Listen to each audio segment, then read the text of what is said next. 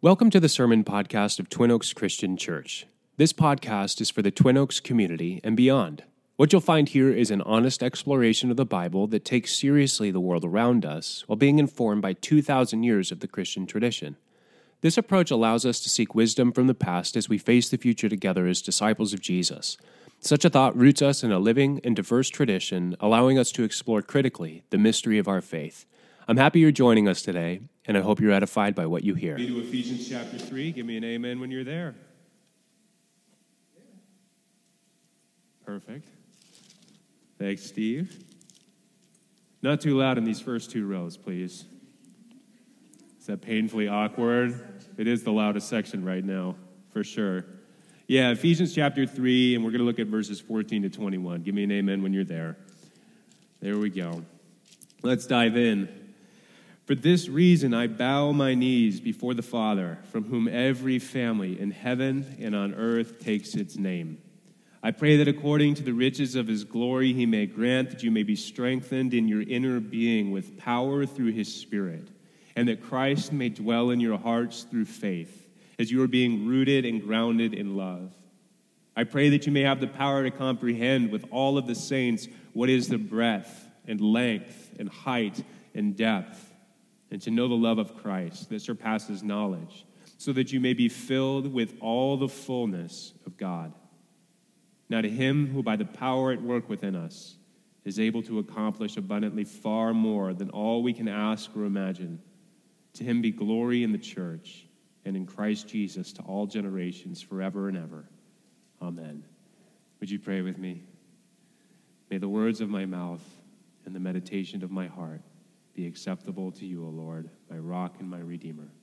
Open up our ears to what it is your Spirit has to say to us this morning. We pray in the name of Jesus Christ, by the power of your Holy Spirit, O God and Father. Amen. All right, so this Ephesians passage is one that I've been kind of mulling on for a little while now, for the last 2 weeks, in fact. I was planning to preach on this last week, and, as you dive into a text, I remember I used to be asked somebody, they would ask me, how is it that you determine what is the most important part of a text? And what is the most important part of a text for you when you preach? And I remember reading through the passage and being like, everything, all the things are important, right? But I've since learned that sometimes you have to emphasize one thing over another. And as I was trying to do that, as I was trying to narrow in, I was wrestling with whether or not to be focused in on this being rooted and grounded in love, or whether we should be kind of focusing in on whether we should be strengthening ourselves within our inner being. And yes, all those things are good. But then at the end of the passage, you have this beautiful line that I absolutely love in verse 19, and to know the love of Christ that surpasses knowledge, part 1, and then part 2 is the part that gets me, so that you may be filled with all the fullness of God. I mean, think about that for a minute.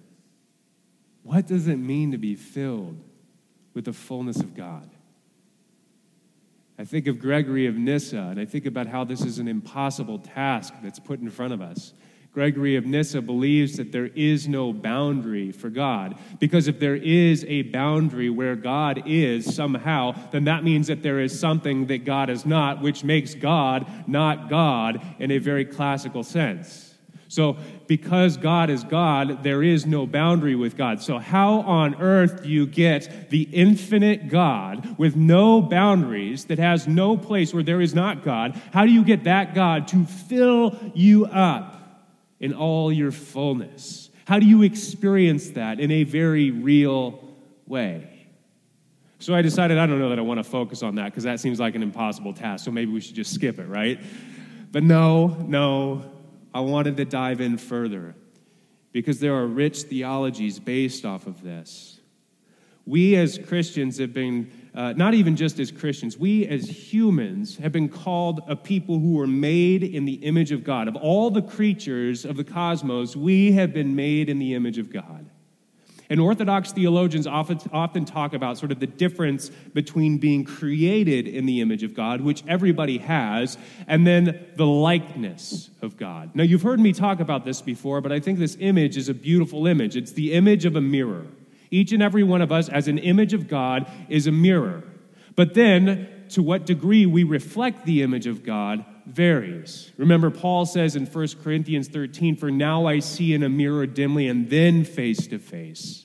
And remember, the first century, second century, if you were looking in a mirror, it wasn't pristine like what we have right now. You might have a reflection in the water like Mulan does, and it's really still pond water, and you're like, oh, good, I can see myself. That might be the best that you get. But beyond that, you had a distorted figure of what you looked like. It was either too dim or it was bent, and so it was out of shape. So you didn't have a real good sense of what that reflection was.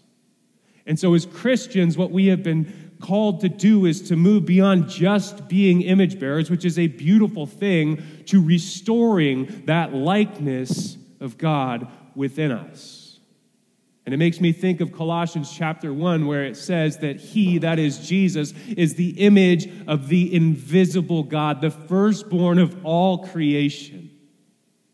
So what that tells me is that Jesus is a perfect, not just image bearer, but reflection of the likeness of God. And what that means is we now have that reflection in front of us, and that distortion that was there is now being slowly wiped away because we got some killer Windex. And it's working great, right? You're getting all the junk off because you brush your teeth and it flies everywhere. I recently got an electric toothbrush and have realized the sins of the electric toothbrush, which is if you don't know how to use it, you're either drooling or it's flying everywhere on the mirror. And so I have learned the beauty of wiping that distortion down. And so part of what we have been called to do, because Jesus is the image of the invisible God, and further in Colossians it says that he was filled with God in its perfectness, in its perfection, then we need to look to Jesus in order to restore that likeness. And that's lovely and beautiful, and so we can say, oh, look, there's Jesus, and I'm going to try and do what Jesus does, and that's good. But then what are the practical things that we can do? And why would we even want that? Because let's be honest, if you look at the life of Jesus, was it easy or was it complicated? Yeah, Jesus' life was complicated. I love to think about Jesus because he brought those massive crowds around, 5,000 people, 4,000 people. That part sounds real great. But then the denial from his family, the denial from friends, the denial from society at large, so much so that he's put on a cross, is painful to see in every aspect. Being Jesus was not easy. Jesus was ultimately crucified, which was symbolic of what was happening throughout his entire life as he lived with the power of God. So why would we want this? And I think the answer comes in verse 20. Now to him who by the power at work within us is able to accomplish abundantly far more than all we can ask or imagine. To him be glory in the church and in Christ Jesus to all generations forever and ever. Amen. That first line there in verse 20 is key. Now to him who by the power at work within us is able to accomplish abundantly far more than all we can ask or imagine. When you are filled with the goodness of God, when you are filled with the likeness of God, we are assured here in verse 20 that we will be able to accomplish abundantly far more than all we can ask or imagine. Now, if you were to ask 12-year-old Aaron what that meant, it'd be like, okay, God, I'm going to ask big. I want to go to the NBA. Let's do it. Help me grow. I got to be 6'3", because that's, 3 inches shorter than Michael Jordan. I'm okay to be a little bit shorter than him. Give me a little more hops than him, and we'll be good. Ask big, right? Not only that, I know I said this very, very early on, 7.5 years ago in my ministry here. I know I shared this story with you, but my dream, my goal in life was seriously to join the NBA and then also to play in the MLS, because that works out just fine. I'm like Bo Jackson, basically, is what I'm thinking of myself. That's not like dreams of grandiosity or anything like that. But my goal was to play in the MLS so that I could donate all of my money to charity, buy my parents a motorhome, which they didn't want. And then, because why not buy us a house? Like, at least it builds, over time. Like a motorhome that depreciates in value. That's ridiculous. No, thank you. And I don't even think they want a motorhome. Anyhow, that aside, my goal was to be altruistic with one and then, survive on my MBA money, because we all know that nobody in the MBA makes any money, right? Like, it's absolutely insane. And then, of course, there's other deals that come with that too. So it's absolutely absurd. So 12-year-old Aaron is thinking this, like, this is what it means to ask for more. Abundantly far more than all we can imagine, more than I thought I could accomplish. So maybe I'll even be the greatest player in the NBA. Maybe I'll be the greatest player in the MLS too. I mean, that is great. Dreams of grandiosity are beautiful, aren't they? Except for they're absurd and completely selfish, which is not what this text is saying at all. In fact, what this text is saying, I think, is more akin to what parents feel when they have their first child. You didn't realize what you were capable of before you had that child. I remember when Jude was born, he couldn't eat on his own. He was tongue-tied. He was born what's called technically late preterm, which means he came as early as they could induce him. And so he was 5.7 pounds when he was born, and we were trying to feed him. And I remember we stayed in the hospital for 3 extra days, came home, then had to go back to the hospital for 2 extra days because he was losing weight rapidly. And I remember trying to get him to eat more than just 1 ounce of milk. And the way that we would do it is we had to wake up every 1 to 2 hours, Bethany and I did, and it was a tag team thing. This was not something we could have done alone, and we would have to put the syringe on our finger. There was a little syringe filled with 1 ounce of milk, and then one of us would have to sit there holding him, massaging his neck so that he would swallow because he couldn't swallow on his own, while the other one was sticking their pinky in his mouth with the little tube from the syringe, slowly putting the milk into his mouth, forcing him to swallow. I didn't realize that I was capable of doing things like that. I didn't realize that I was able to accomplish staying up for 2 hours or just getting 2 hours of sleep a night and then going to work the next day and still plowing through that. No, I'm not recommending that and saying, like, God has created us to be workhorses so you can work 70-hour weeks. Now get out there and do it, y'all. That's not what that means. What it means is that in this life, sometimes we are capable of accomplishing far more than what we ever thought we could. The other side of that, beyond just working really hard or whatever that is, the other thing that can happen, it happened with my kids, is I didn't realize how much I could love and feel the hurt too, like the pain and fear of losing something. I didn't realize how deeply I could love a small little creature. And what was scary in those first days is, like, we don't know if he can eat. And the scariest thing for us in that moment wasn't the fact, because the nurses could come in and they could figure it out, but then when they send us home, the question is, are we going to be able to take care of our child? And not only that, you start to internalize something, like, is there something wrong with me? Is there a reason we can't figure this out? And then you live with those doubts for a long time as your child is struggling along. And so you love your child so deeply, but then you have this extreme fear that wasn't there before. Not to mention, in addition to that, I remember when Jude was 3 and I decided to fly out to Tennessee to finish my degree, I was afraid to get on the airplane.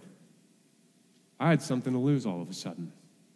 I always accepted, I've said this before, but I've always accepted the fact that when I get on an airplane, it's probably going to be my last day, because I'm always terrified, so I buckle up and I can't do this, and I just sort of pass out there. But then with Jude, I was genuinely panicked, because I know that I got to get back to Bethany, but Bethany will be all right without me. I'm sure of it. I know it. But Jude, I don't know. And so you feel that deep distress within you. Feelings of deep love and sadness that you didn't know were even in you at all. This, I think, is the kind of thing that this text is talking about. Not asking for so much that you can live this beautiful lifestyle, but rather pushing beyond what you thought you could. So the question then is, if we can become that kind of person, who we are truly made to be in our fullness, how is it that we can get there in a practical sense? And I think there are a couple of things that Paul puts out there for us. And these have actually historically been put into a practice that I want us to learn today. Notice with me in verse 16 what it says. I pray that according to the riches of his glory, he may grant that you may be strengthened in your inner being with power through his Spirit. That's the first part. We need to learn how to strengthen our inner being. Now, this is sort of an odd thing because the word inner being is your inner humanity. This isn't the word anthropos, so if you have the word man in there, it's not the word man, and it's not the word woman, it's the word for all of humanity. Find a way to strengthen your inner being. What this means is that you need to know who you are. I remember a couple of years ago being asked in therapy, do you have a hobby? And I was like, a hobby? No. I've tried hobbies. They didn't work for me. I didn't have the time for it, And then slowly but surely, I started to think, okay, well, if I got to do a hobby, if I got to be well, then I need to figure out what my hobbies are. And I can tell you, it was really pathetic for me, but I could not figure out what the things were that I liked. So what do you do in that scenario?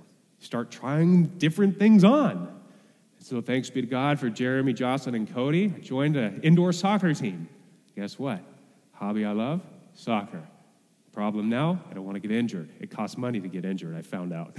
I don't like that as much. But nonetheless, it was a hobby. So you start to build those things up within you, because if you can start to develop those hobbies, if you can start to strengthen your inner being, when hard things come along, you are able to withstand them better. It doesn't mean that you're just going to breeze through it. That's not how that works in life. When we have shock waves in our families, when we have shock waves in our lives, difficulty will come.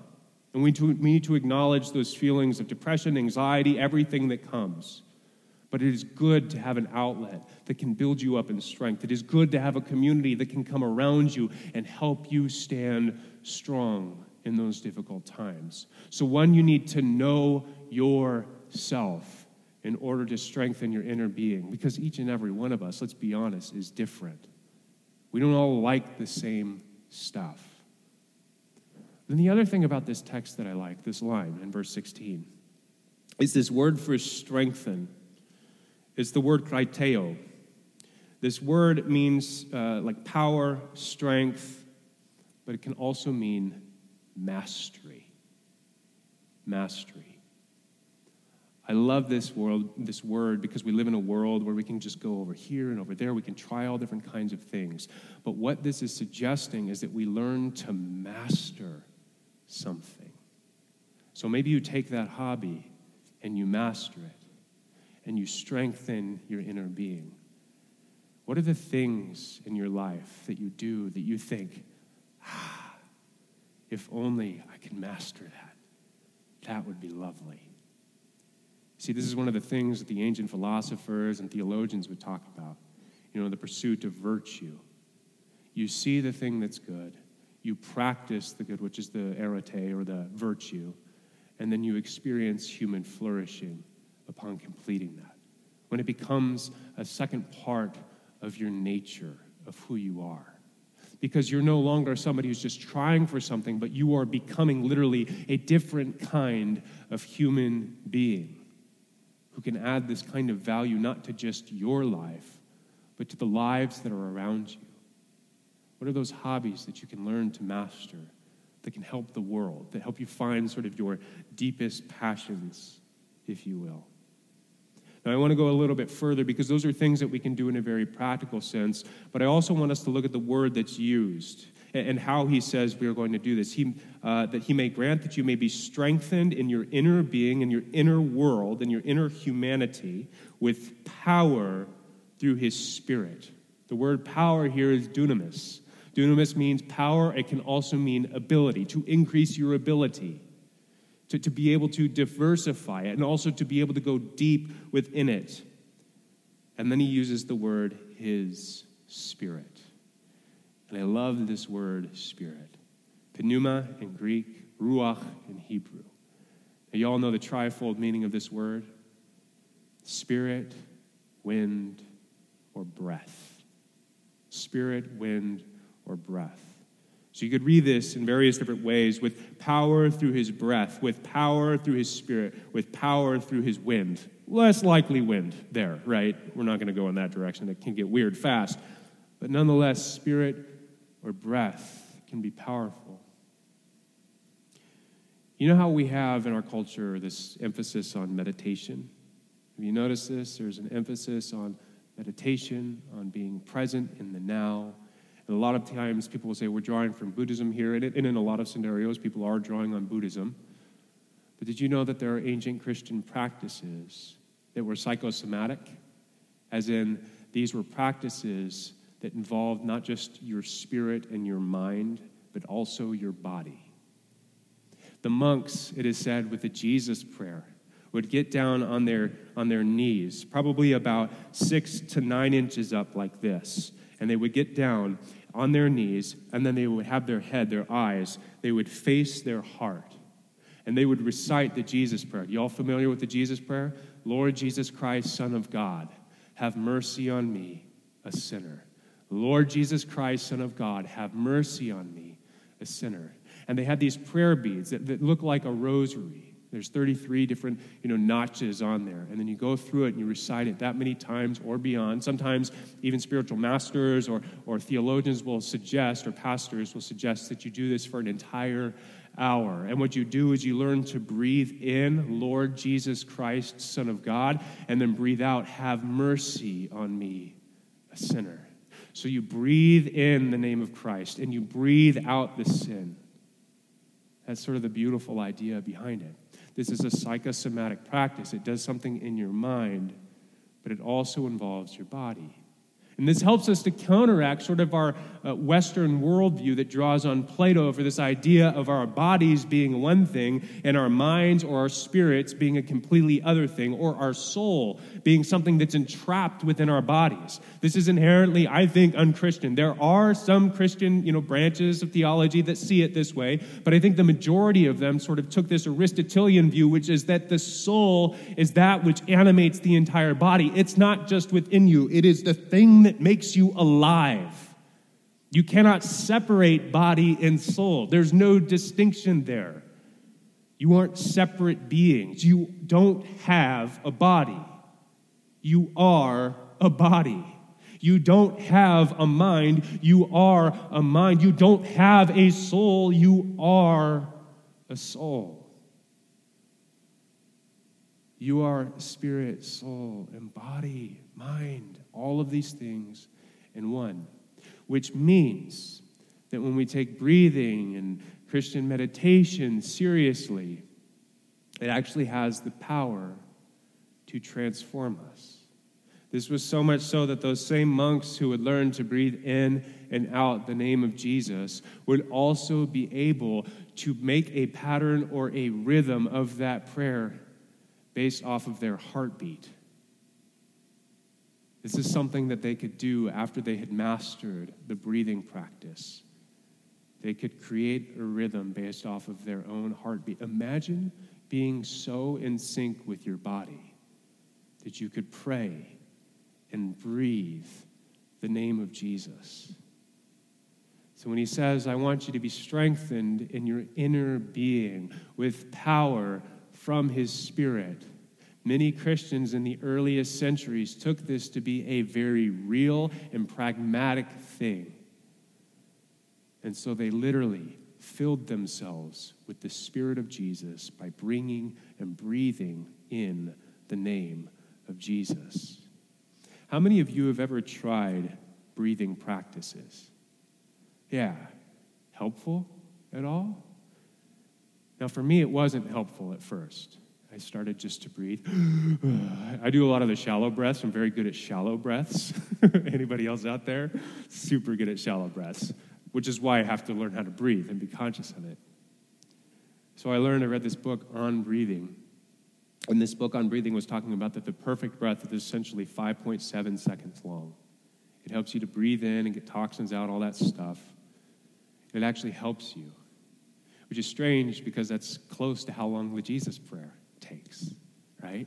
Because it slows your body down. It brings you here into the present moment so that you can experience Yahweh. Or what does Yahweh mean? I am what I am. I am this moment, right? So you can experience God. The material and immaterial are inextricably linked for the Christian, which is why I want to go on further. So he does say, so that he may grant that you may be strengthened in your inner being with power through his Spirit. And here's part 2 in verse 17, and that Christ may dwell in your hearts through faith as you are being rooted and grounded in love. This I love because the word for dwelling, we talked about this before. John chapter 1, it says in the beginning when God, I'm starting to quote Genesis 1. In the beginning, the Word was with God and the Word was God. And if you read further in verses 14 through 17, it says that the Word took up flesh and dwelled among us. And I remember talking about just a few weeks ago how the word for dwelled among us is the Greek word skene, which means tabernacle among us, to pitch a tent among us, for lack of a better term. And so that's literally what Jesus does. But here it goes a step further. The word for dwelling in your heart is not just dwelling like a tabernacle where it moves around. It's katoikeo. And this word katoikeo is a combination of 2 Greek words. The first one is kata, which means according to in the accusative, and then you bring it down. The word means to come down as well. And the word oikeo, you've probably heard the word economy, right? It comes from oikonomy, right? Oikos means house or household or dwelling. It's a more permanent dwelling than a tent is. So that Christ may, katoikeo, dwell in your hearts. The idea is that Christ is coming down through the breath to dwell permanently within your heart. And the heart in ancient Christian literature isn't just an organ that pumps blood, although it is that. It's also the seed, the place where heaven and earth are said to meet. It's the place where Christ is enthroned. It's the moment where the thoughts or the pleroma or the fulfilled things, which is the word there, now come into being, where the workings of the Spirit are. By the way, the word for workings that you see coming up in Ephesians over and over again is the word energes, which is where we get our word energy. So the energies of God come to us through the heart when Jesus is at the center of our heart. Are you seeing a pattern of how when you breathe in the Spirit and put Christ on your heart, breathe in the Spirit down to your heart, that you start to be filled with the fullness of God because you've got the Spirit and you've got Jesus who point us to the Father, that we might know who the Father is. Remember what Jesus says in John about the Father and Jesus? I and the Father are what? One. I and the Father are one. In a very real and practical sense, you can experience God by learning to breathe in the Spirit and allowing Christ to dwell in your hearts. Now, this is something I've been thinking about for the last couple of weeks and was actually able to talk with a psychologist about this. And they were interested in what I was studying. They were asking me about the Jesus prayer and all of that. And I was telling them, oh yeah, there's basically like these 3 parts. You've got the mind right here. They call this prayer, the Jesus prayer, a noetic prayer, using the mind. Noos is the word for mind. It starts in your mind, and as you breathe in, it enters into your body, and you breathe down into your heart. But you want to have a good spiritual practitioner if you're going to learn how to breathe the name, because the other thing that can happen is it can go lower than your heart, right, down into your guts, or in Greek, the splachna. I love the splachna. It's like one of my favorite Greek words. And he's like, that is so interesting. I was like, yeah, it probably sounds hokey and all that stuff. He's like, no, it doesn't. I was like, what do you mean? Why? He says, because that's where the majority of our nerve endings are. Our mind, our heart, and in our splachna, or in our guts. That's where those nerve endings are. So you can see how the earliest Christians actually had some knowledge about the body, and that the body, the spirit, and the mind were all one. If we can learn how to pay attention to that, we can be strengthened in our inner being while Christ is dwelling in our hearts. And the energies or the workings of God can then fill us up in our bodies, yes, so that we are filled with the fullness of God, but then we can go even beyond that. And when they talk about the Jesus prayer in particular, what I love about it is that not only are you being enlightened, so to speak, in the moment to where you are experiencing the fullness of God, but then you have the ability to take that with you everywhere you go because you can learn to breathe that prayer so that you can fulfill what Paul says, pray without ceasing. So even when you aren't saying the words, you're proclaiming the name of Jesus through your breath. Isn't that awesome? I mean, I want to be like, oh, wow, gasp, that's amazing. You probably already knew that. That's fine. But nonetheless, what it also does too, if you want to use this not just for yourself, you can also use this for other people. Callistus Ware has written a book on the Jesus prayer that I highly recommend. It's like 97 pages, very short. Love this book. He talks about intercessory prayer through the Jesus prayer. Now, he doesn't say, Lord Jesus Christ, Son of God, have mercy on Sarah because she needs it, right? It's not like that, right? But we all need it. But my point in bringing it up is that he says, don't put the name of somebody in there. Rather, before you start the Jesus prayer, think about those people. Put them on your mind, and then pray for mercy for yourself. Just utter the prayer in its simplicity. Breathe it in, breathe it out. Lord Jesus Christ, Son of God, have mercy on me, a sinner. Because what happens to you in that moment is you are being filled with the presence of Christ. You too will now be able to see the presence of Christ in the world around you. I mean, you know this. If you've gotten into the breathing techniques, one of my favorite breathing techniques that they've used in trauma therapy has been the VU technique. You want to hear it? Are you sure? All right, this is going to be really weird. You go like this. You find the spot your chest vibrates the most. You breathe in real deep. You guys all do it with me. And then you say VU, but in that deep rattling part of your chest. All right, you ready? One. We're going to do it together. I'm not doing this alone. 1, 2, 3. Right? Okay, so you do that for a while, and it actually, signals and starts to work out your vagus nerve or your vagal nerve. And anxiety can be released in a very real way because we hold it there, down from the stomach, up into the heart, and into the mind. And this is stuff that they're showing us now today in psychology and biology. It's beautiful. So if you can learn to pray the name of Jesus, your body will relax. You will see Jesus in others and see Jesus in the world around you. So in a sense, in a very real sense, you will be filled with the fullness of God because you'll recognize the fullness of God within you and you'll recognize the fullness of God around you. That sounds like something worth pursuing to me because not only does it transform us, it transforms the world around us. Amen? Amen. Holy God, we thank you for giving us not just the Jesus prayer, but this writing of Paul. And I pray with Paul that according to the riches of his glory, that he may grant that we may be strengthened in our inner being with power through your Spirit, and that Christ, you may dwell in our hearts through faith as we are being rooted and grounded in love. I pray that we may have the power to comprehend with all the saints what is the breadth, length, height, and depth, and to know the love of Christ that surpasses knowledge, so that we may be filled with the fullness of God, and that you could accomplish abundantly far more than all we can ask or imagine as we come together to glorify you.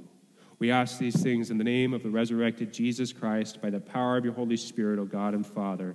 Amen. Thank you for listening to the sermon podcast of Twin Oaks Christian Church. For more information about Twin Oaks, please visit our website at twinoakseugene.com.